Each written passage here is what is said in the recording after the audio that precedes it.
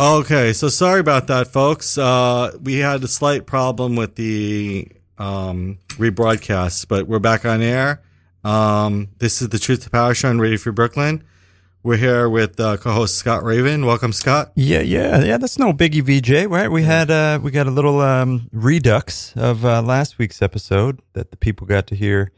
Rick Giroux one more time. They can listen to that full episode coming up on the Truth to Power website and on our Facebook page. But we do have another guest today that will be joining us in just a second. And this guest is calling in from out of town, I believe, right? Is that true, VJ? Yeah, he's calling from Greece. Greece. You ever been to Greece? No. Actually, I have been. You forgot. For a second, I forgot I have been, yeah. I was in the musical Greece, but never been to actual Greece. Yeah, I went to Athens and some of the islands in 1998. It was so long ago that I don't remember. I barely remember. So it didn't make that much of an impression on you? Is that what you're saying? Yeah. Let's try to pull up WhatsApp. Because now it seems that, yeah. Is he standing by? Yeah. Nice. Thank you.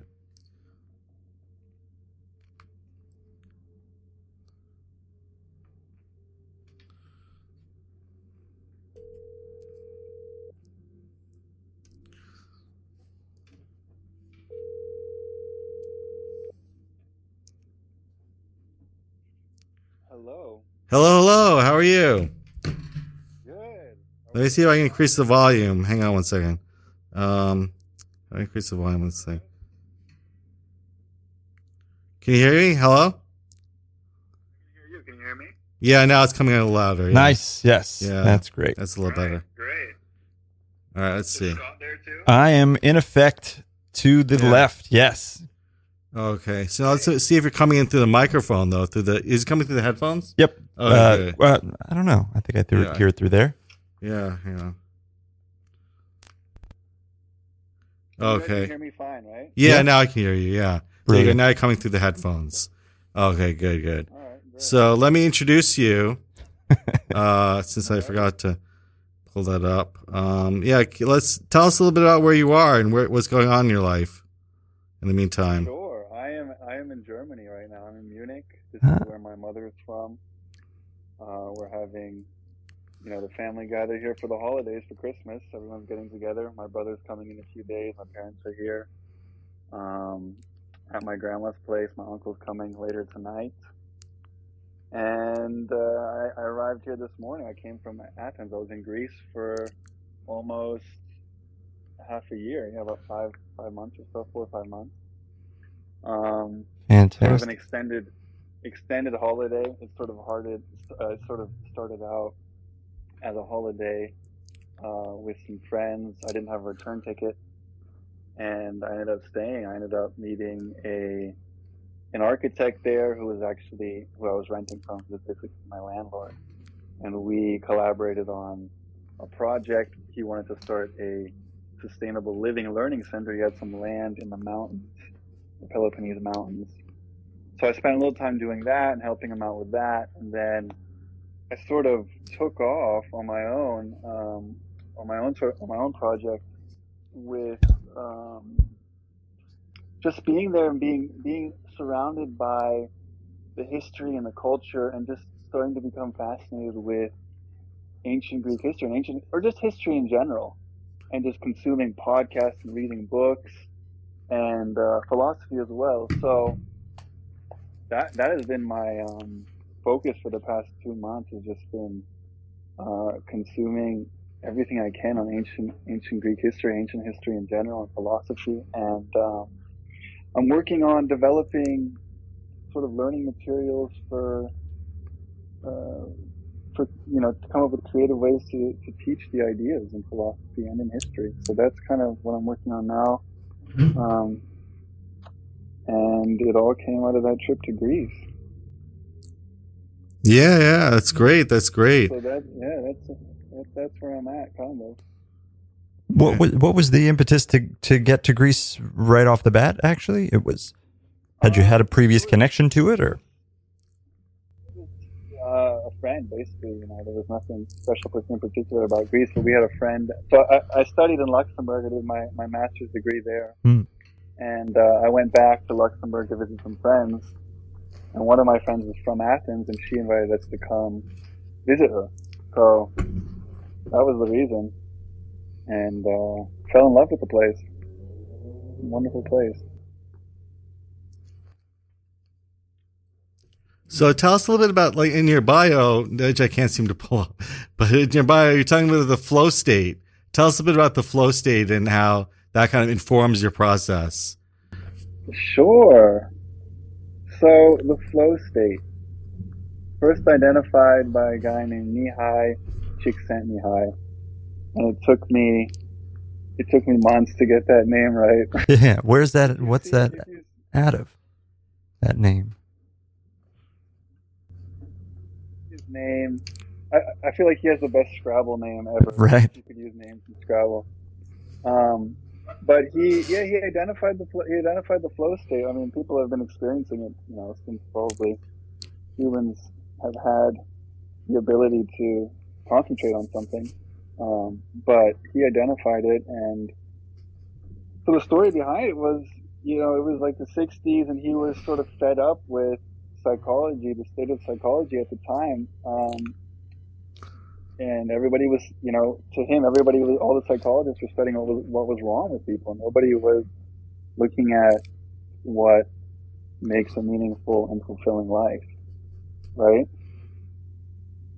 So he wanted to change that, and he said, why don't we study those people that are really happy, that are fulfilled, that are doing things they really enjoy doing, where life is meaningful for them. So he started that was his starting point, that question. And he ended up discovering something very remarkable. It was almost a universal characteristic of humans, is that people, regardless of the activity that they undertook, they sort of described this experience of the flow state very similarly. They all talked about it as being carried by the flow of a river. And it didn't matter if it was a surgeon performing surgery, or a basketball player, or a rock climber, or a painter. The key element was that they were just so engaged in, the activity that they lost all sense of time. They lost self-consciousness, being self-conscious. There was this paradox of control, where they felt completely in control of the situation, but they were also somehow letting go, being carried away by the flow of the river, metaphorically speaking.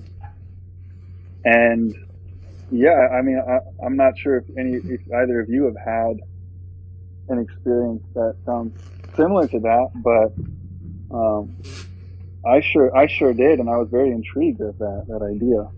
So I ended up setting out to do my own research on it, and I was fortunate enough to have the opportunity to do my research in Luxembourg as part of my master's on the flow state. Right. So there's a chance you're in the flow state as you're studying the flow state, or as you're writing about the flow state, which is really cool. Just a quick couple background questions on this flow state. This is the first time, I'm hearing kind of the origins of it, and I'm definitely fascinated by that. When this guy is questioning them, he is doing that through a written correspondence, or is it them in their element demonstrating their flow state, and he's then writing about it and recording about it? That is a great question, Scott. There's an issue with the flow state, because in order to be in the flow state, 100% of your concentration has to be at the task at hand. Right. So you can't be thinking about, am I in the flow state? That right away, the moment you think that, you're out of the flow state, because your concentration is on the question. So it's you can only look at it sort of retroactively, looking back and say, wow, yeah, that was, you know what I mean? That I was just in that I was just painting that picture that I was drawing for 3 hours, and it felt like 5 minutes. And now I'm like, I'm back into normal consciousness, my everyday, quote unquote, mundane consciousness. And it's only looking back that I can say I was in the flow state. But he also developed questionnaires where he would sort of disrupt people like every 15 minutes. I think he had like some method. I don't remember what it was called exactly, but it was some method where every 15 minutes somebody would record they would have an alarm or something where they would record their phenomenological experience, what they were experiencing, which again isn't the best if you're trying to sustain a flow state, but I guess that's one way. That's one way to do it. Right. Yeah, I like that. So, all right. So talk a couple maybe examples of you having gotten into the flow state. I guess retroactively now we're speaking, but what pursuits put you into that frame of mind? Well, you hit the nail on the head. I mean, the research that I did was definitely flow inducing. In general, I like doing research. If it's a topic that interests me, and I can get lost in the research and collating and gathering data. For me, though, I think it started as a kid with drawing. Drawing was a huge activity for me, where I could just draw for hours, get lost in it. Right.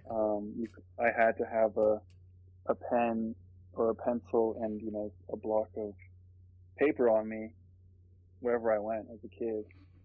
And then later it was basketball. Basketball was a huge influence on my life too. Nice. Yeah. I remember you mentioning that you played. I did as well. And where, right. Both being over 6'2", I believe, which in NBA standards, not quite that tall, but competitive. So yeah, I remember hearing of athletes in basketball where, they've talked of like time slowing down almost. Yeah. Whether that's a component of flow state at all, is there any relation maybe to the passage of time while in flow state? Absolutely. And I think some athletes call it, being in the zone as well. Mm-hmm. Very similar idea, probably, if not the same idea, the same concept. But yeah, that's another thing Csikszentmihalyi found, and that if you experience the flow state, you'll probably realize yourself is that he called it time distortion. So for some people it slows down, and for some people it speeds up. It sort of depends on the person and their activity. Now, one thing I'm thinking of is, are you currently were you following kind of basketball out there or playing in Greece? I know they've got some quite great players that have come into the NBA from out of Greece. Greece has a big. I to see how big basketball was in Greece. Much bigger than soccer, which is sort of atypical for a European country, but basketball seems to be my feeling was that it was sort of the biggest sport in Greece. Yeah. And you have Giannis Antetokounmpo, right? Incredible player. But I did play basketball there. I played basketball a bit I trained with a club, one of the local clubs, a little bit, and then I played just street ball. But that's awesome. Yeah. How did the street ball, was it gladiator style street ball, or what would we? I got knocked up a few times, but it was fun. Nice. So the thing I was thinking of with flow state, what comes to mind for me is like free solo and like rock climbers that are into, doing something that you're in a zone. Are you not thinking of the other kind of safety things, like you're so immersed in something that does it isolate you from focusing on other things that either might be harmful or that you might need to focus on because you're so immersed in something? That's another great question. I think in order to be in the flow state, you got to be 100% concentrated on the task at hand. So any sort of thing that any sort of fear, I think fear in the flow state goes together. So, but in the case of a rock climber or anyone who's doing extreme sport, for example, it's about, I think, creating the structure, knowing that you have structures in place, like you have a harness on. But then again, you mentioned free soloing, so right. That is an interesting question. I think down to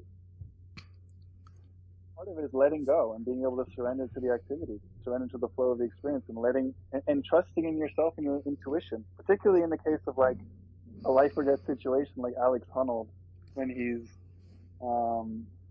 scaling, Half Dome in Yosemite, which, by the way, is for me one of the most incredible feats a human has ever done. Right. I don't know if you're familiar with that. Yeah. But yeah, it's about trusting your body wisdom, and trusting that you're going to be able to react if you have a slip up, or if a rock comes tumbling down, that you're gonna, you are going to be able to handle it.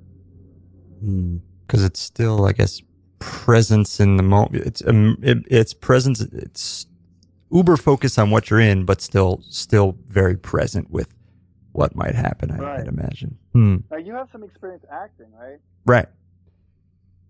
So I don't know something similar to the flow state in acting, but I could see that as also like a metaphor for, if people are not feeling comfortable, or they don't feel safe, they feel like there's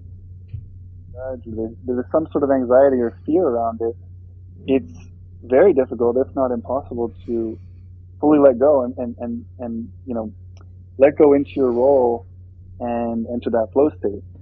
Yeah, I would say, like, even if you're on stage, immersed in a character, you're following a relatively script, but you're still listening, responding. But if something happens kind of unplanned, hopefully you're able to react within the guise of how that character also would react within the circumstances, the imaginary circumstances that have been created. Right. Yeah, that's it.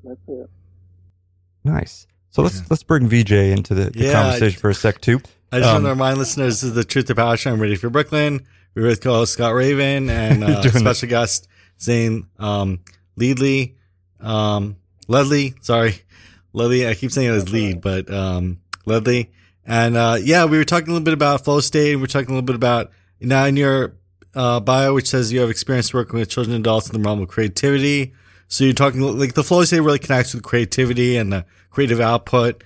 And how does it connect with identity construction? That was really interesting that you said you're researching yoga, the flow state and identity construction.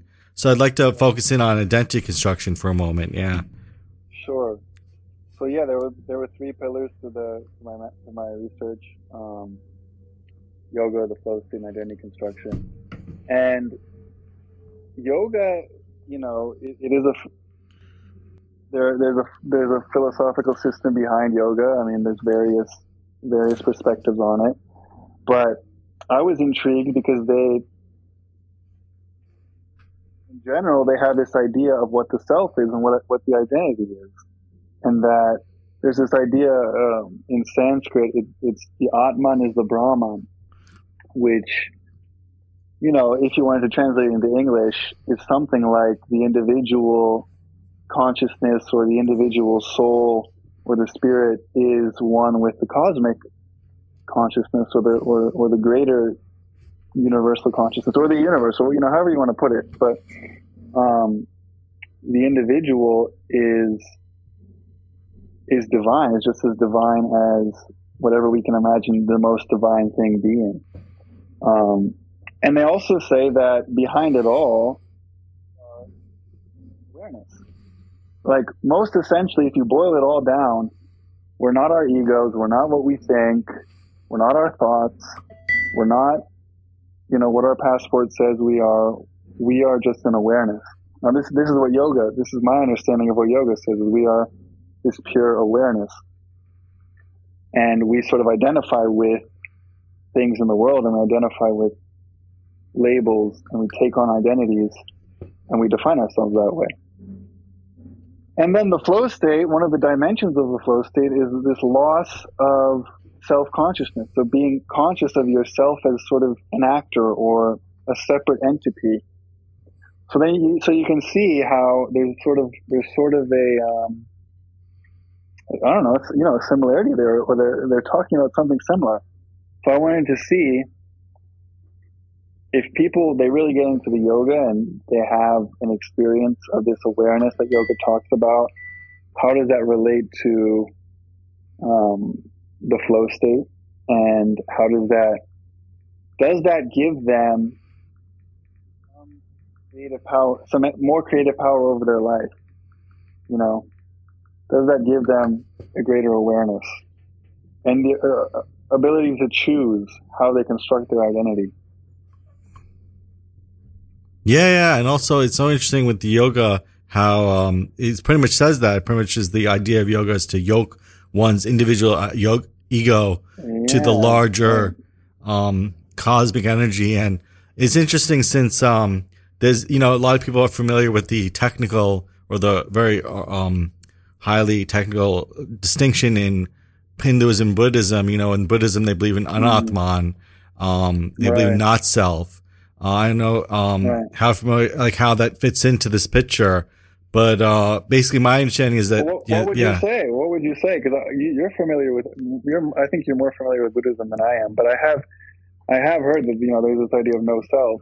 Yeah, just the idea that I think it's a very archaic discussion in some level, because back in the day they used to think of the ego as being a solidified thing, and even when we think about reincarnation, we think about transmigration of the ego into another body, whereas Buddhism says technically we're constantly changing and is a constant reemergence of ourself. So I think there's somewhat of an understanding of that in contemporary nomenclature, when we think about the ego as being something that's constantly changing.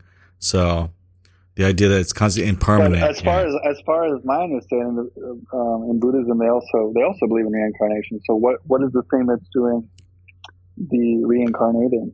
Yeah, exactly. That's the big question. That's the big question in Buddhism. It's like they have some ways around. I mean, I think a lot of times people tend to say that Buddhism kind of adopted reincarnation or rebecoming rather, it's a very highly technical discussion about around that. But culturally, the cultural trappings of Buddhism, with Hinduism and the time period and how it's emerged even today. Now we have a lot of people in Buddhism who kind of de-emphasize rebirth, or kind of de-emphasize the importance of rebirth, especially in the Zen tradition.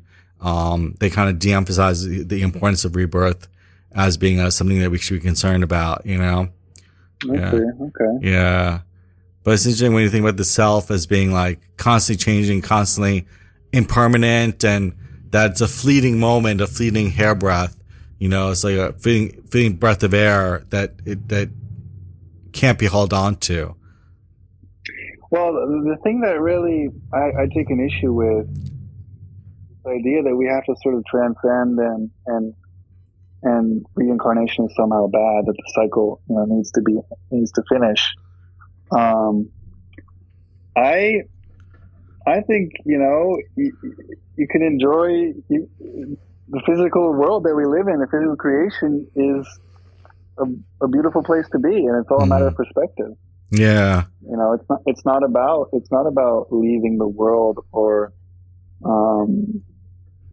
transcending the world. I used to actually think that way, but then when I looked at why was I really thinking that way, it's because there was a pain that I was sort of running away from. Yeah. And that I didn't want to face. And my solution was, okay, I'm going to become a monk or a yogi or something. Mm.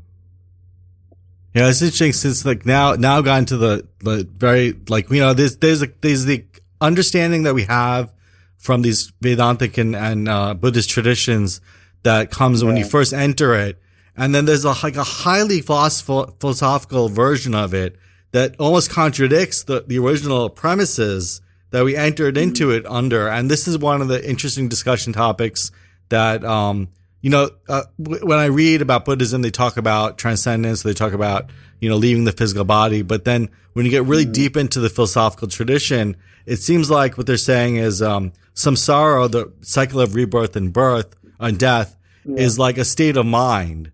So it's more like, the suffering that's caused by all these things, so that, we have controllable becoming, controllable emergence or manifestation, or what's the word? There's like a word where, a Buddha manifests in front of you, and it's an incarnation or emanation. You can have like an emanation, coming of you, so that then you're like a Buddha, so that you can emanate to people rather than incarnate. It's like it's a very highly like academic, almost like, distinction between like incarnation in the body, where you're uncontrollable. You're at the mercy of birth and death of the body, as opposed to emanating when you're like a completely conscious being, kind of creating their own existence. Yeah. That's very interesting, especially the last thing you just said about creating our own existence. Yeah, exactly. And it almost sounds like, something like self actualization or something along those lines. Yeah. Of being your, well, again, I guess Buddhism wouldn't say there is a true self, but being your authentic self as much as you can be, and emanating that outwards, and being a light, and inspiring other people to embrace their own, uniqueness. Right. And so what would you say are some ways that people can tap into that self-consciousness a little more? You're saying through yoga, through whether it be meditation, whether they can access their passion, but what are some other kind of ways people might be able to enter into that? I'd like to make a distinction. So there's two types of self-consciousness, the way I see it. One was when I talked about the flow state, this idea of loss of self-consciousness, and that's sort of the self-conscious when people say, "Oh, I was so self-conscious in that meeting or in that room." Right, inhibition. And the sense there is, I was really, there was a sense of anxiety, or I felt like I needed to perform in a certain way, or I was hyper aware of myself as a social actor, right? And that's more related to social anxiety. And then there's the self-consciousness of, I'm aware of the self, or who I am at my essence. I'm aware of this core, which is just a pure awareness, right? Right. And it's a shame that we use the word in both ways, because they seem like polar opposites. But as far as what you could do to connect, what anyone can do to connect with it, I think it's about following your heart, following what gives you life, what gives you a passion, what gives you that feeling of fulfillment. And it can be anything, it can be anything. But you need that space. You need to have that space to explore and find out what really tickles your heart. Mm-hmm. I think that's important. Yeah, I mean, it just seems some people are scared of that tickle, or even getting close to it, that they insulate themselves from it. When you were talking about yoga, it brought to mind that yoga, it can add to self-consciousness, depending on how you practice. I'd say, like going to a studio, let's say, where there's lots of mirrors, and then people end up looking at themselves and are body conscious throughout the whole thing. Or you're looking at other people as they're doing it.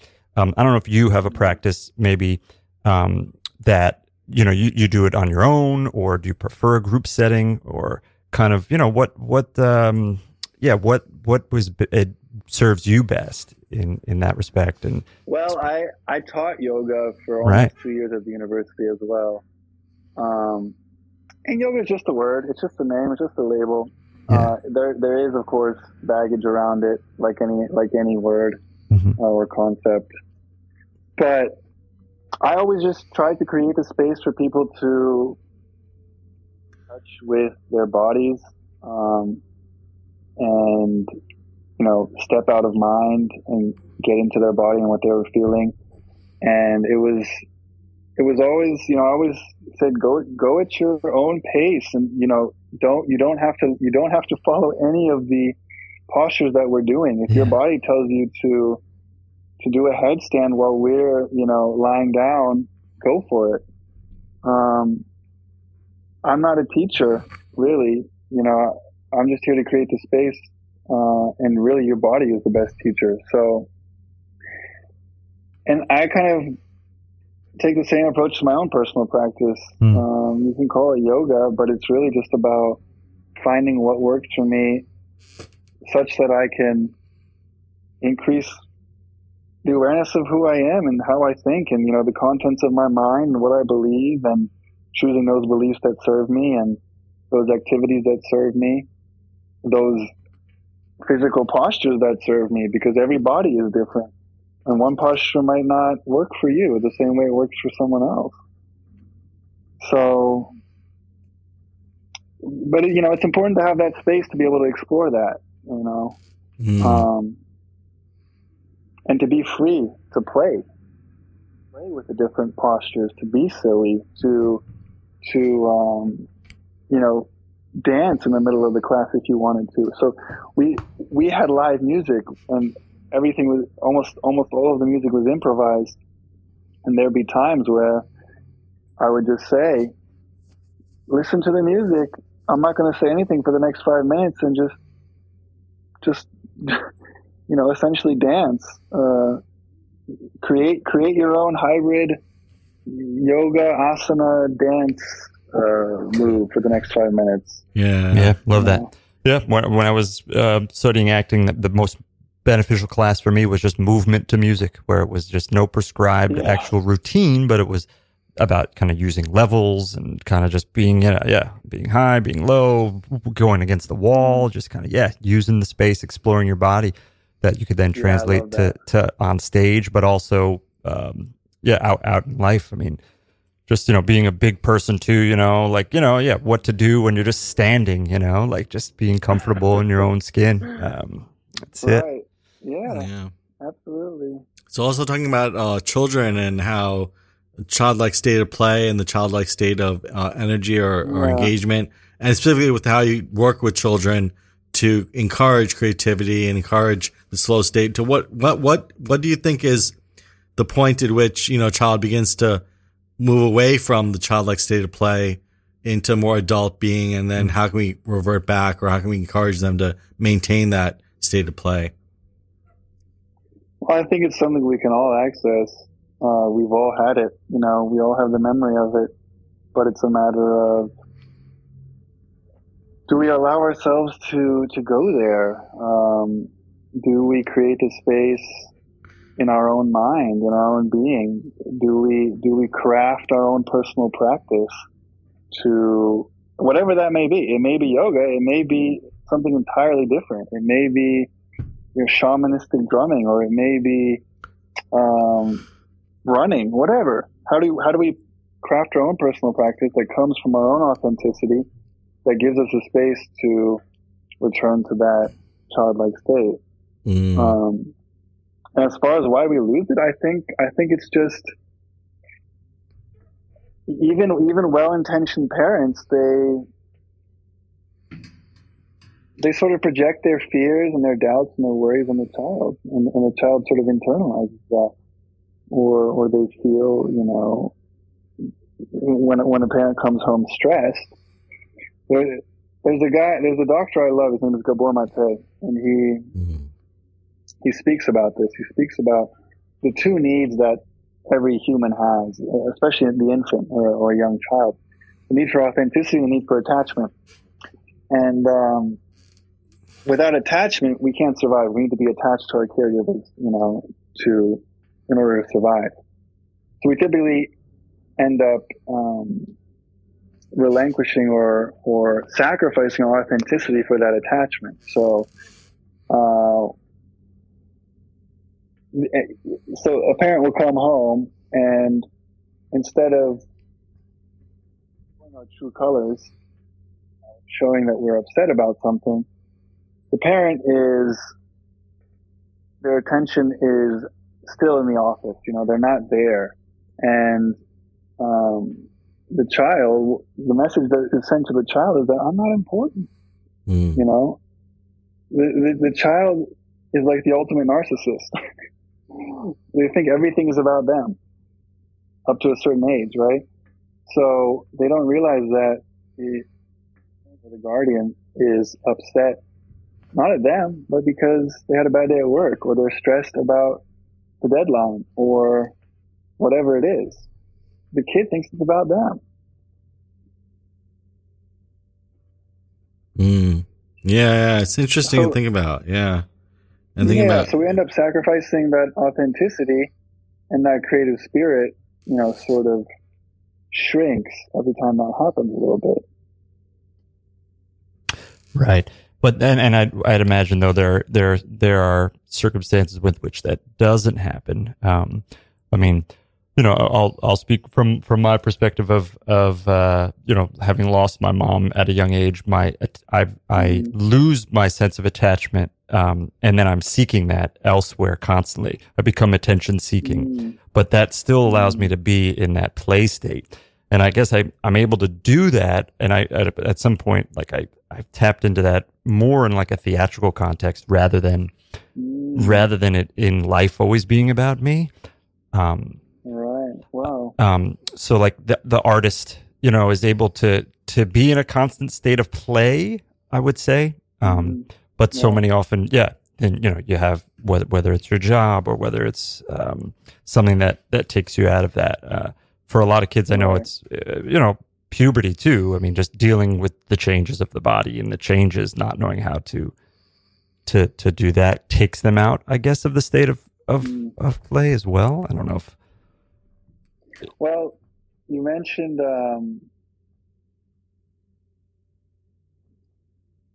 being an artist, or just in general artists. Mm-hmm. I think, or you said artists are in that state of play. I think we need to start seeing everyone as an artist. Really, I don't like this distinction of creative types or high creative. Our lives are creations. They're unique creations. We are all creators. We're all artists. Our lives are masterpieces, and we're in a process of creating ourselves every moment, by how we think and believe.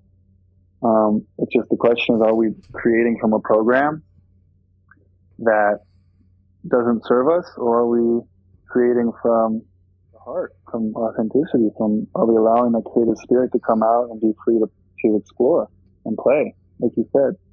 But I think we can all do it. Yeah, and also I want to talk just a little bit about, like when we think about, kind of our lives in general, whether or not we're kind of, the traditional viewpoint is that things happen to us rather than us creating the circumstances of our own lives. And in this kind of philosophy, whether or not this approach to life, to what extent are we in control, and to what extent can we empower ourselves to be the creator of our own destinies, the creator of our own lives? And I want you to comment a little bit on that and how you understand the creator aspect of identity. Yeah. Well, I mean, at the end of the day, I think we all are responsible for what we believe. You can lock somebody up in a jail cell. You can put them in a straitjacket or whatever. You can tie them down, but nobody can force you to believe something you don't want to believe. At the end of the day, we are responsible for our beliefs, which in turn affect our whole worldview, which in turn affect how we act in the world and shapes our character. So I think that's one aspect, is taking responsibility for the life that we've created so far, even if our minds judge it as less than savory. But I think that's the first step, really, is saying, I am a creator. I've created this for myself. I don't know why. You might not know why, but just taking that as a foundation And recognizing the power of perception, that we see the world not as it is, but as we are. You know? Yeah, it's so interesting because like we had a number of guests talk about like kind of their resistance to that philosophy. Kind of their resistance to the idea that, they created the circumstances upon which they struggle with, that they struggle the most with. Well, here's the thing. Yeah. I think you either have a choice. You can say, at the end of the day, the question is what really empowers me? Yeah. What empowers me? What sort of beliefs empower me? Mm. And maybe none of it is true, but what does it allow you to create? Yeah. Because ultimately, at the end of the day, it's like we're accepting the dominant narratives.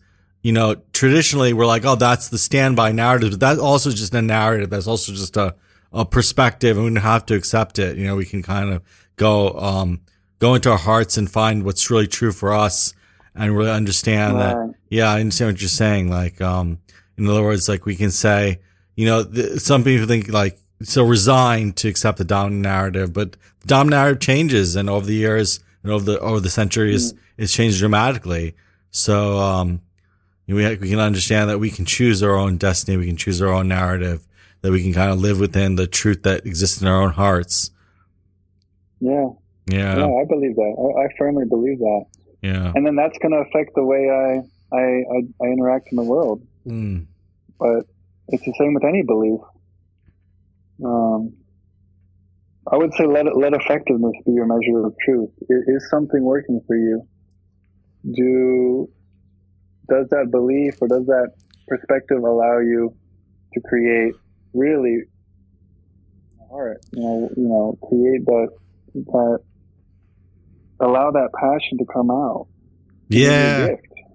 Yeah, it also has to do with our personal choices is a political act. This is one of the themes of the show, the personal is political, and how communities are made up of unique persons, as you say.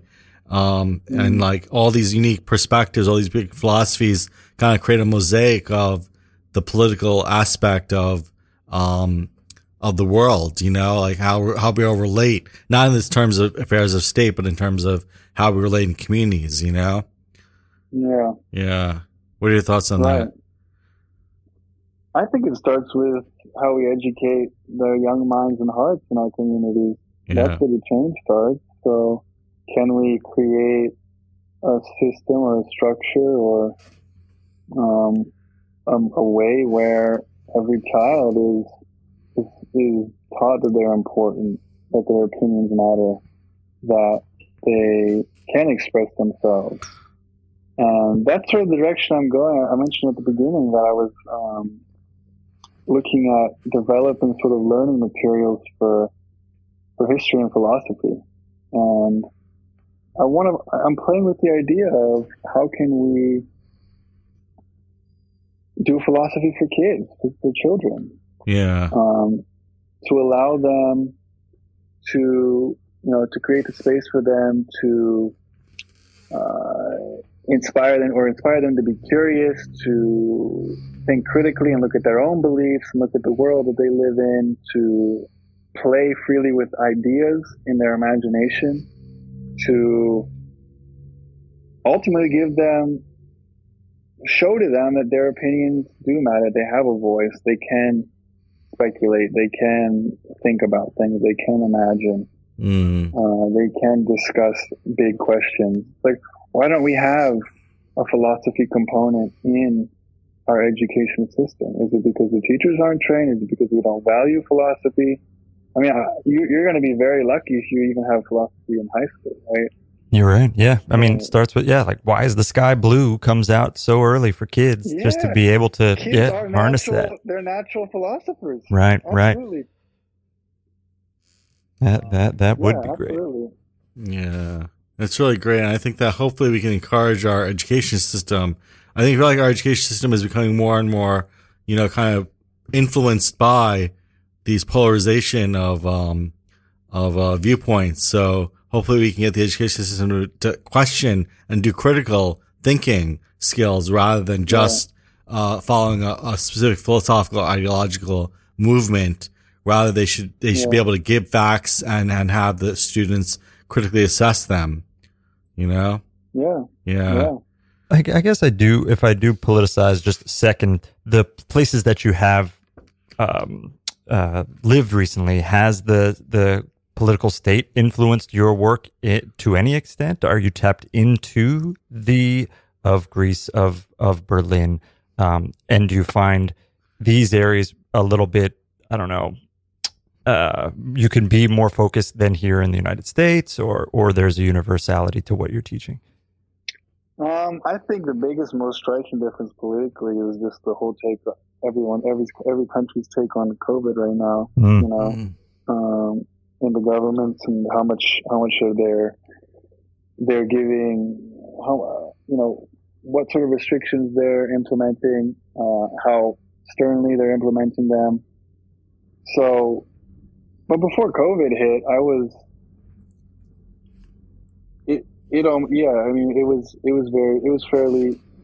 was fairly common across the board. I mean, I lived in Luxembourg and I lived in the States, but I'm also fortunate being a white male, and not having the same prejudices or stereotypes on a political level, or even just thinking in terms of law enforcement and stuff like that. So for me, there was a sort of a universality, as you said, before COVID. But now with COVID, Greece treated COVID a little bit differently than Germany, and in general, Germany is a little stricter. Thank you. So now we have about a minute left. I just want to remind listeners to Radio for Brooklyn, Truth to Power Show. Radio for Brooklyn's mission is to provide a free and open platform to our community, promote media literacy, education, and free expression, and public art. We rely primarily on donations from listeners like you. Every dollar helps us continue to stay on air and allows us to continue to work in the community. We are 501c3 nonprofit organization, so all contributions are tax deductible. Please support us with a monthly pledge or one-time donation at radioforbrooklyn.org/donate. If you're an Amazon shopper and like to donate in the way that costs you nothing, go to radioforbrooklyn.org/Amazon and register Radio for Brooklyn as the Amazon Smile charity. Every time you shop, a portion of your purchase benefits Radio for Brooklyn. Okay. So this is Listener Supported Radio. If you're interested in learning more, go to radioforbrooklyn.org/newsletter. Thanks so much, Zane, for being here. Thank you so much. Happy holidays. Happy end of the year. Thank you, guys. Definitely a nourishing conversation. Yeah, hope to do it again. We'll try, either whether it's a monthly, we used to during COVID, which was very helpful. So this is a song about the fact that we're all complete. We're all whole and complete. At least that's what I feel. And we don't need anyone else to complete us. And as long as we have that belief and have that feeling that we need another to complete us, we will be constantly on the search and never really be fulfilled. That wholeness, that completeness needs to be recognized first within oneself. And doesn't mean, you don't have an intimate relationship with someone, or you don't fall in love or love someone, but you do it from a place of wholeness and not lack. And you're together not because you need each other, but because what you can create together is greater than what you could do separately. So the whole is greater than the sum of its parts in that case. And it's not coming from a place of lack or need, but a place of what can we create together?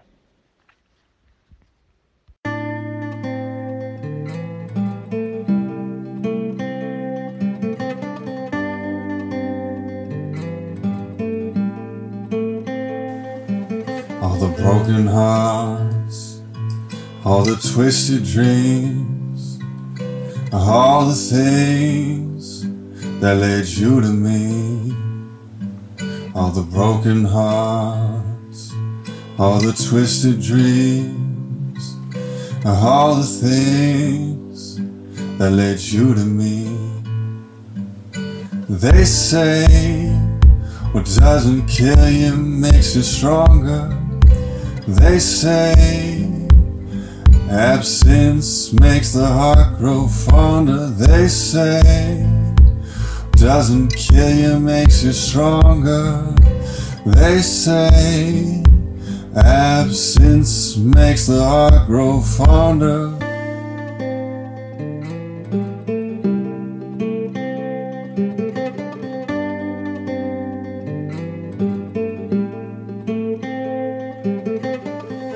You don't need me to be happy. You don't need me to set you free, to see, to be, no, no. You don't need me to be happy. You don't need me to set you free, to see, to be, no, no. Got the key in your hand and the glass falls of sand, ready to stand on your 2 feet. To me, your destiny. Don't let no one tell you which path is yours, where to explore, what to live for.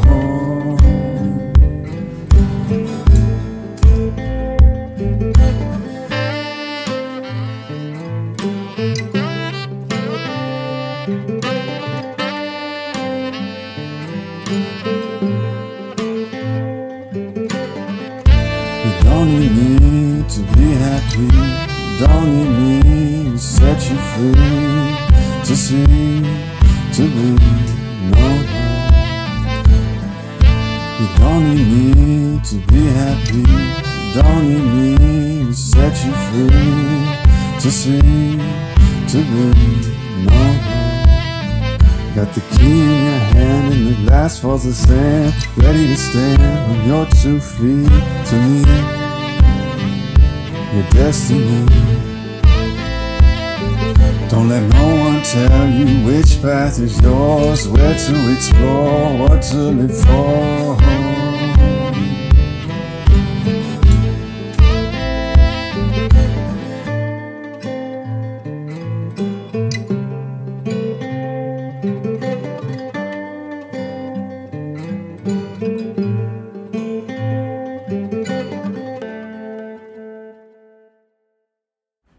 And we'll close out with Daniel Norgren's Moonshine Got Me. Thank you for listening to Truth to Power Show on Radio Free Brooklyn. We'll be rebroadcasting until January. Happy holidays.